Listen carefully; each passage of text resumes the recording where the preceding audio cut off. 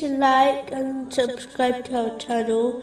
Leave your questions and feedback in the comments section. Enjoy the video.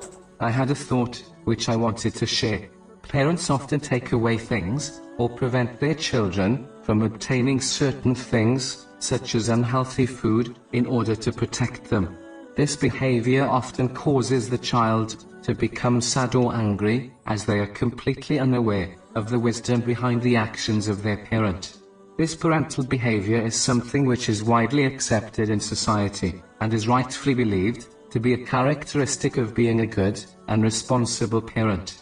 Similarly, in life, people often lose or are prevented from obtaining certain worldly things by Allah, the Exalted.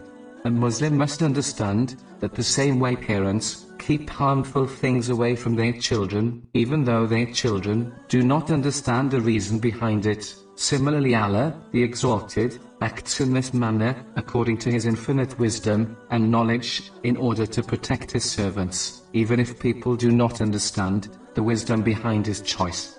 Therefore, every time a Muslim finds themselves in this situation, they should reflect on this simple example, which no one would reject, irrespective of their faith, so that they are inspired to remain patient, and in fact, show gratitude for the divine protection Allah, the Exalted, has granted them.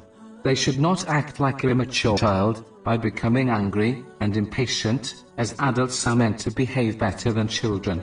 In fact, children are excused from behaving in such a manner, as they lack knowledge and experience, whereas adults do not lack this, and will therefore be held accountable for their behavior in both worlds.